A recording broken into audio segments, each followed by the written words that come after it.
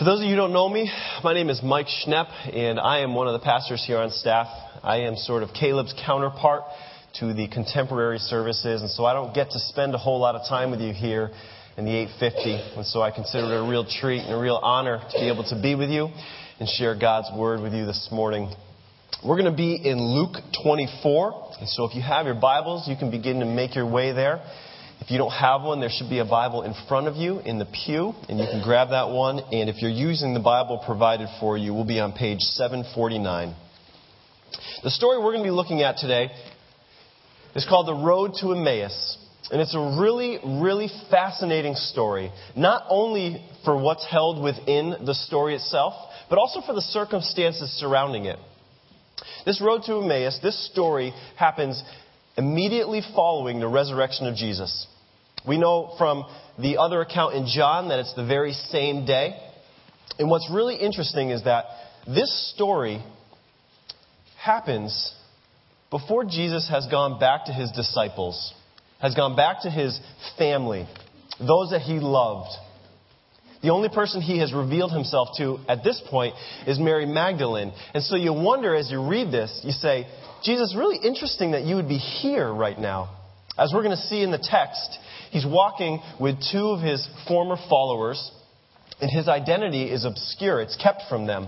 And so you say, man, there must be something for us to learn. If it was important enough for Jesus to spend maybe a couple hours with these disciples before he would even go back and see Peter and see John and see his mother Mary, what is there to learn? Why was it that important to Jesus? I think there's a lot for us to learn. You know, and I wonder, and maybe you're like me in that, if I'm Jesus and I've spent the last 3 years of my life ministering to people, but getting flack the entire time from the religious leaders, being mistrusted, being disbelieved, eventually culminating to being betrayed by one of my own disciples, one of my 12 brothers. I got to believe there's somewhere else I would be than spending a couple hours walking with two of my former followers. You know, I wonder if I would be maybe sitting on top of the temple trying to stick it to the people who just crucified me. Maybe I'd be writing even just in the sky, you know, "Dear Pharisees, I told you so," you know, something like that. Or, "Yours truly, the Messiah, which is what I said. You know, P.S., you're fired." Something like that. But instead, where do we find Jesus? Doing nothing like that. He's walking with two of his former followers, and as we're going to see, they are dejected, without hope, and likely they're even arguing vehemently with one another. You know, we know that because the word used in verse 15 of our text is the Greek word souzateo. It's a word used to describe the conversation going on between the two. And it's the very same word that they used in Acts 6 to describe the conversation going on between the religious leaders, which would eventually culminate in the stoning of Stephen, the first martyr of the early church. And so we know that this is a heated conversation. And Luke just lets us sort of peer in, lets us watch from afar, and then Jesus brings us up close. And in order to really give you a sense of the weight of what these two followers are feeling, I want to give you a little bit of historical context of what has led them to today. From the early pages of the Old Testament, God promised that he would one day send the Messiah to rescue and redeem his people. The Israelites have been battling with surrounding nations for most of their time in existence. And Messiah would one day come and recover their land, bring back the kingdom. And as the Old Testament closes with the book of Malachi, it begins a 400-year period where God is silent, known as the intertestamental period. And these 4 centuries were just tumultuous for the nation of Israel. During these 400 years, they were ruled by 5 different empires, all of which had wars involved. There's about 100 years in that 400-year period where they had wrestled back rule of themselves through fighting, eventually to succumb to the Roman Empire. And it's under the rule of the Roman Empire that the New Testament opens. And so as you can imagine, after these 4 centuries of God being quiet and of just one empire after another taking them over, you can really sense how the heartbeat of the Jewish people is that God would send the long-awaited Messiah, the one who would rescue God's people and restore their long-forgotten kingdom. Excuse me one second.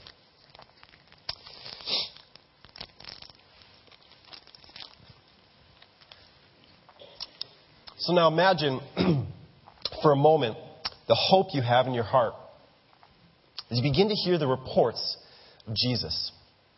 In Luke 4, it records what is his first sermon. It says he went to the synagogue of the town he was raised in, Nazareth, and they had a service, and it says this time he was the one to read the scriptures. So they hand him the scroll. It doesn't say whether he chose it or whether it was chosen for him, but it's Isaiah 61. And Jesus reads these words: "The Spirit of the Lord is on me, because he has anointed me to proclaim good news to the poor. He has sent me to proclaim freedom for the prisoners and recovery of sight for the blind, to set the oppressed free, to proclaim the year of the Lord's favor." It says, then he rolled up the scroll, gave it back to the attendant, and sat down. You can almost feel the tension in the room. It says the eyes of everyone in the synagogue were fastened on him. And so you can imagine the thoughts going through everyone's head here. Jesus, is it you? Are you the one Isaiah was writing about? And then in what must have been an incredible moment, Jesus says, today this scripture is fulfilled in your hearing.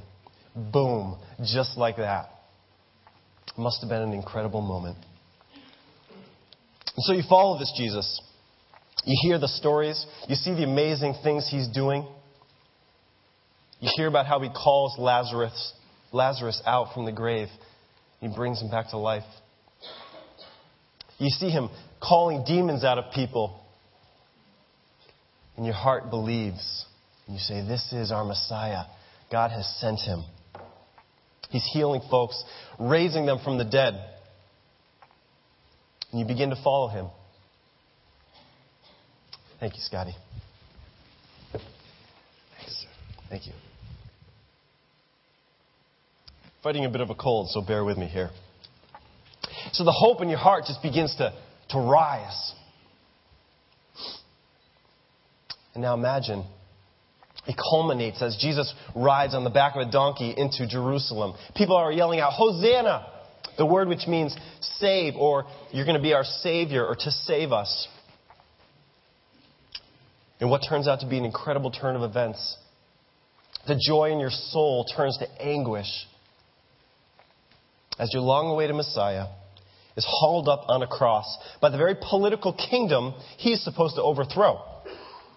And that day, a crucifixion was more than just a way to kill a criminal.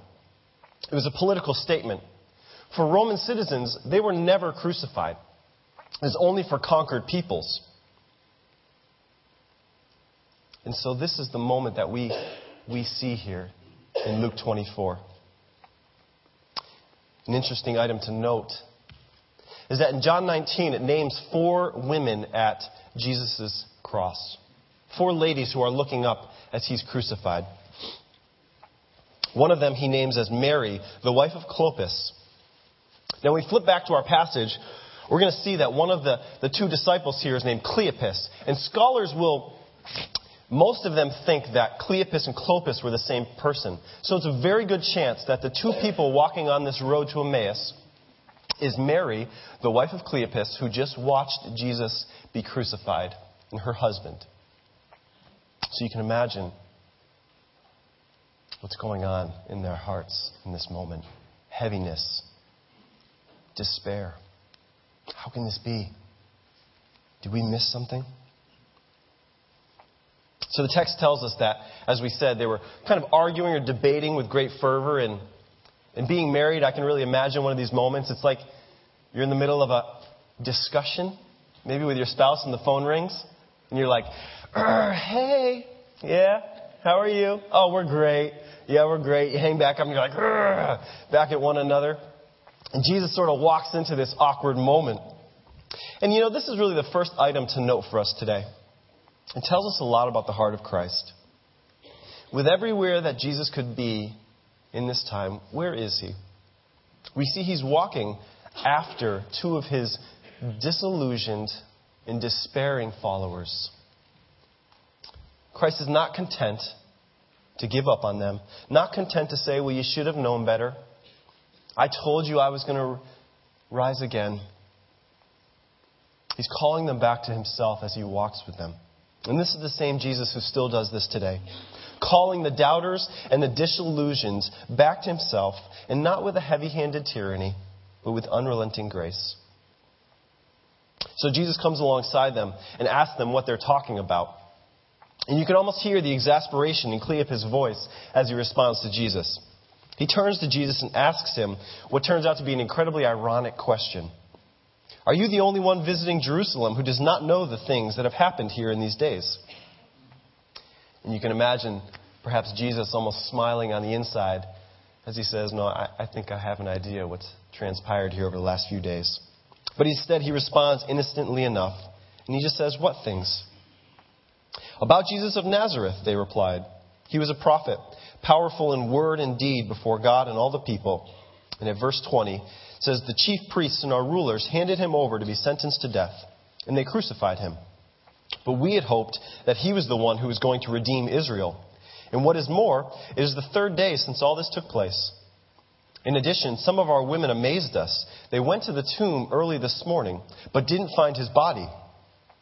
They came and told us that they had seen a vision of angels who said he was alive. Then some of our companions went to the tomb and found it just as the women had said, but they did not see Jesus. You can hear the confusion in their voice as they described what happened to Christ. This man that they had believed was the Messiah ended up being killed. But then these rumors start swirling that maybe he did rise again. But you see that these two disciples don't even have the hope to wait around and see whether or not they're true. They don't even want to know what's at the root of it. They've given up. And maybe that's something that here you and I can relate to. This inherent desire that the promises of the Scriptures would be true. But maybe you feel like the Lord has let me down. Things haven't turned out quite how I thought they would. And what Jesus shows these two disciples, and what I believe he'll show you, is that if you let him, he will prove himself faithful to you. The same Savior who proved himself faithful in that day, 2 centuries ago, still proves himself faithful today. And Jesus responds to them. And he responds to them seemingly harshly, as you read here in the text. It says, he said to them, how foolish you are, and how slow to believe all that the prophets have spoken. And I think of the shock on their face. I've kind of been chuckling to myself as I've thought about this moment. So we've got two followers of Christ who are probably in some of the worst moods they've been in a long time. They probably don't feel like talking with this stranger, but they say, fine, you can walk with us. In the middle of a casual conversation, just telling Jesus about it. All of a sudden he seems to just turn on them. And you imagine them just looking at one another like, who does this guy think he is? He's going to start yelling at us out of nowhere? You're not walking with us anymore, buddy. You are no longer invited to be with us. And I wonder, I thought about this myself. Have you ever had one of these moments where you just have someone sort of turn on you out of nowhere? Yeah, I remember I was playing golf with a buddy of mine, and they paired us up with two other guys. And we go out, and we're on the first green, and I hit this just terrible putt. Really long, way past the hole. And I hear one of the other two guys that we're paired with say, hit a house. And I was like, what? Who does this guy? So I'm like, all right, buddy and I just kind of look at each other, and we just kind of laugh.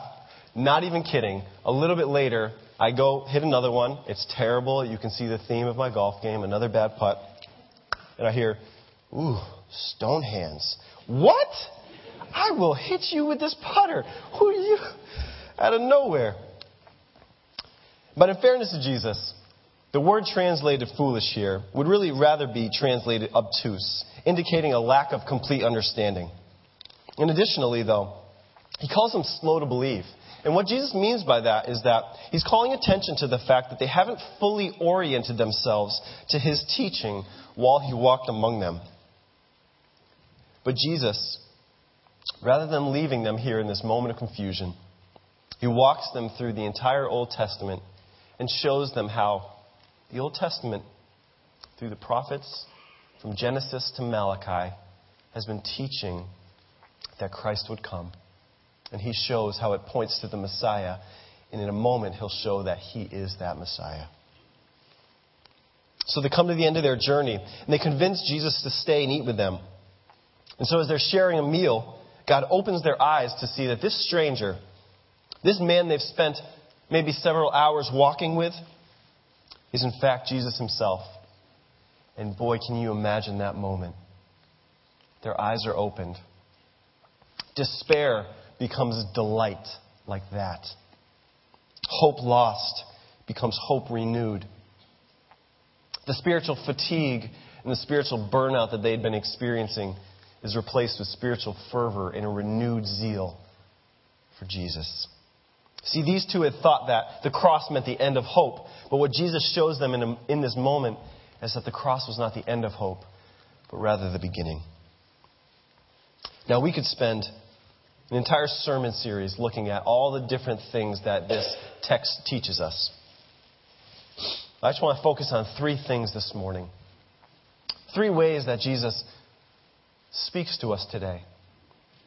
Three different things that happen to our hearts. And he wants to speak to each of them. The first we call the "we had hoped." You know, you can hear the disappointment in the voices of these disciples. We had hoped he would be the one to redeem Israel. We had hoped he'd be the one to redeem us. They're frustrated because they assumed that this Messiah would bring about the renewal to the Jewish nation that they were looking for. But the renewal Christ brings is not for the Jewish nation as a political nation, but for the Jewish nation as individuals and for the rest of the world as he brings about a renewal of their hearts and a reconciliation of their relationship with God. And so it didn't go as they planned.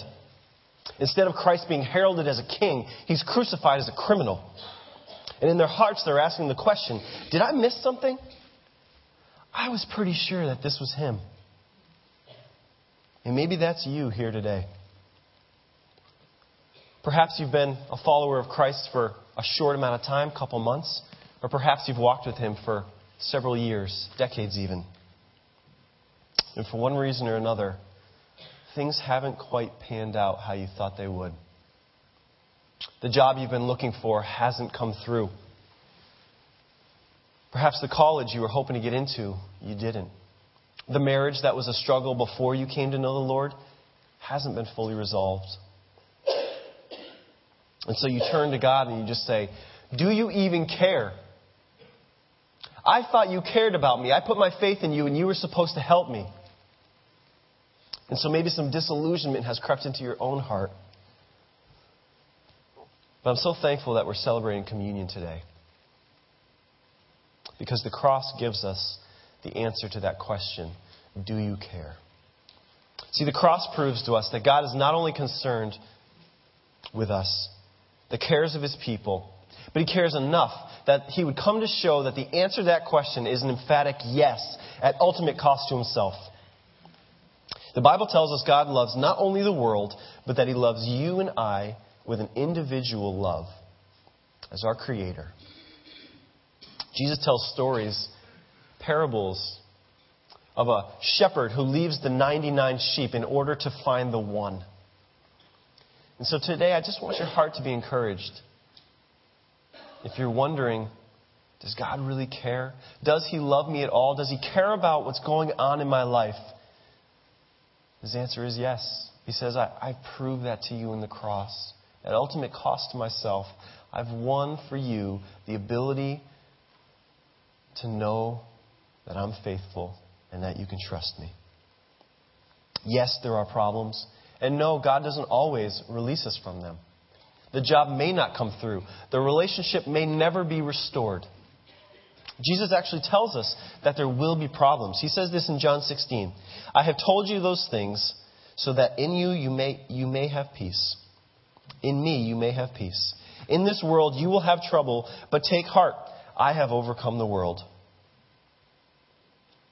He says, though you'll have hardship in this life, you can have hope and joy.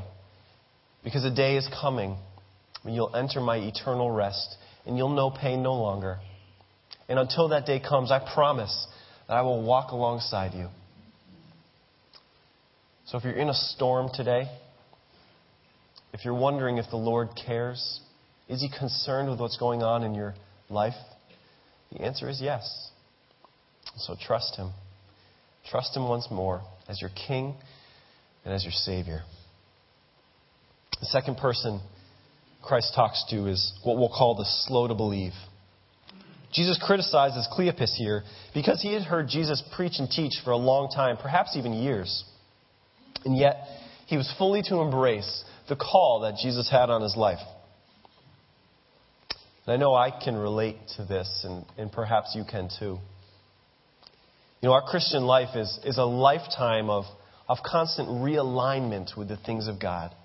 Of constantly taking our hearts and our affections and our actions and laying them before the Lord and saying, search my heart and know me. If there's anything wrong in me, I want you to show that to me, Lord. But we battle. We battle for holiness. We battle to be the people God calls us to be. Because in our hearts, in some way, we're still slow to embrace His complete call on our lives for utter abandonment to His things and the things of His kingdom. So the question that I have of myself often, and perhaps you would of today, the thing that I come to the Lord with on a regular basis is I just say, Lord, if you shine a light on every corner of my heart, is it all yours? From the front to the back, side to side, is everything in me utterly yours? And perhaps you know that the answer to that this morning is no. Perhaps the Lord has been calling you to give something up. Maybe it's an activity. Maybe He's calling you to serve here at the church. Maybe He's calling you to just go away on a missions trip. And you know He's knocking on the door of your heart. And you've been just holding Him back at a distance, afraid to embrace His ultimate call on your life. And the message He has for us in this is, let me be your Lord. You can trust me. As your Creator, I know you better than you know yourself. And the things I call you to are for your good. They're always for your good. And so let today be the day that you come before Him and you just say, Lord, I'm all in. Everything I have is yours. Everything I have is up to your direction. Tell me where to go. Tell me who to love. And I'll do it. I'm yours.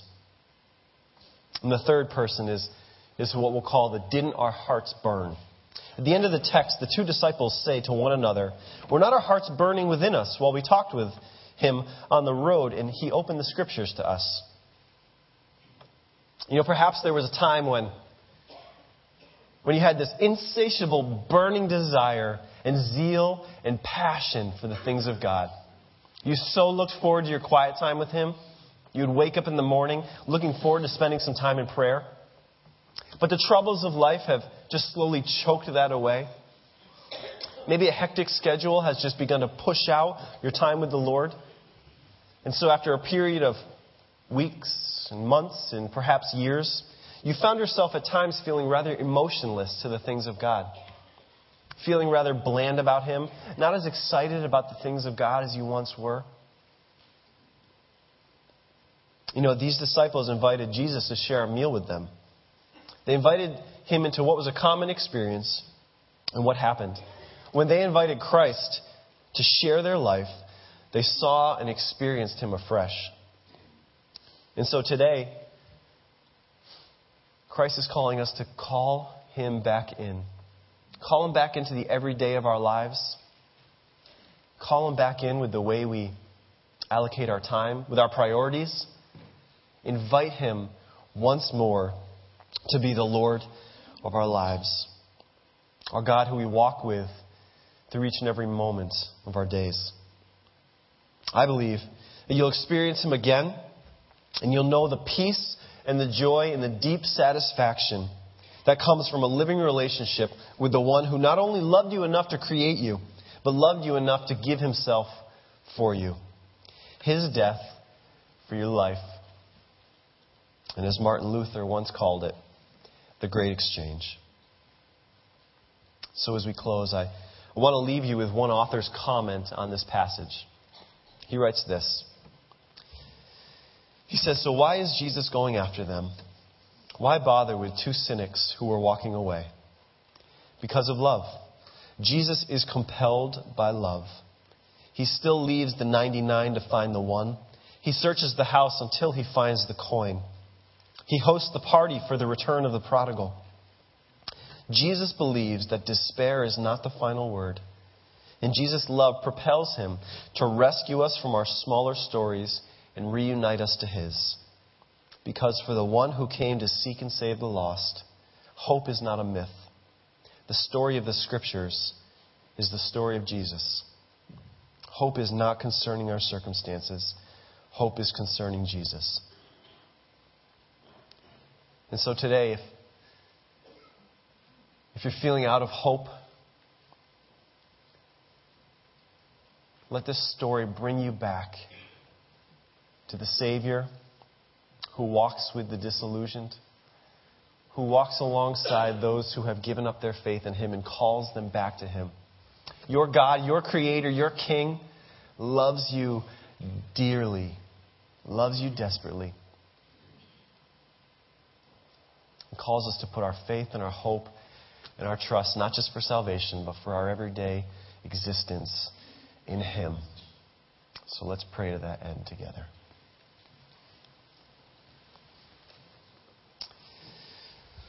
So Lord Jesus, we thank You for what this text shows us about Your heart, what it shows us about the heart You have for Your people,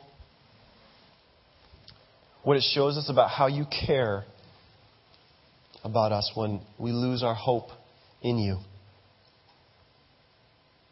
We thank You that You're not content to leave us where we are, but You're on a journey to make us more like Yourself, crafting us and shaping us and molding us into the person that You designed us to be. So God, this morning, would we evermore give ourselves over to You? Open our hands before You and say, it's all Yours. Make me like Yourself.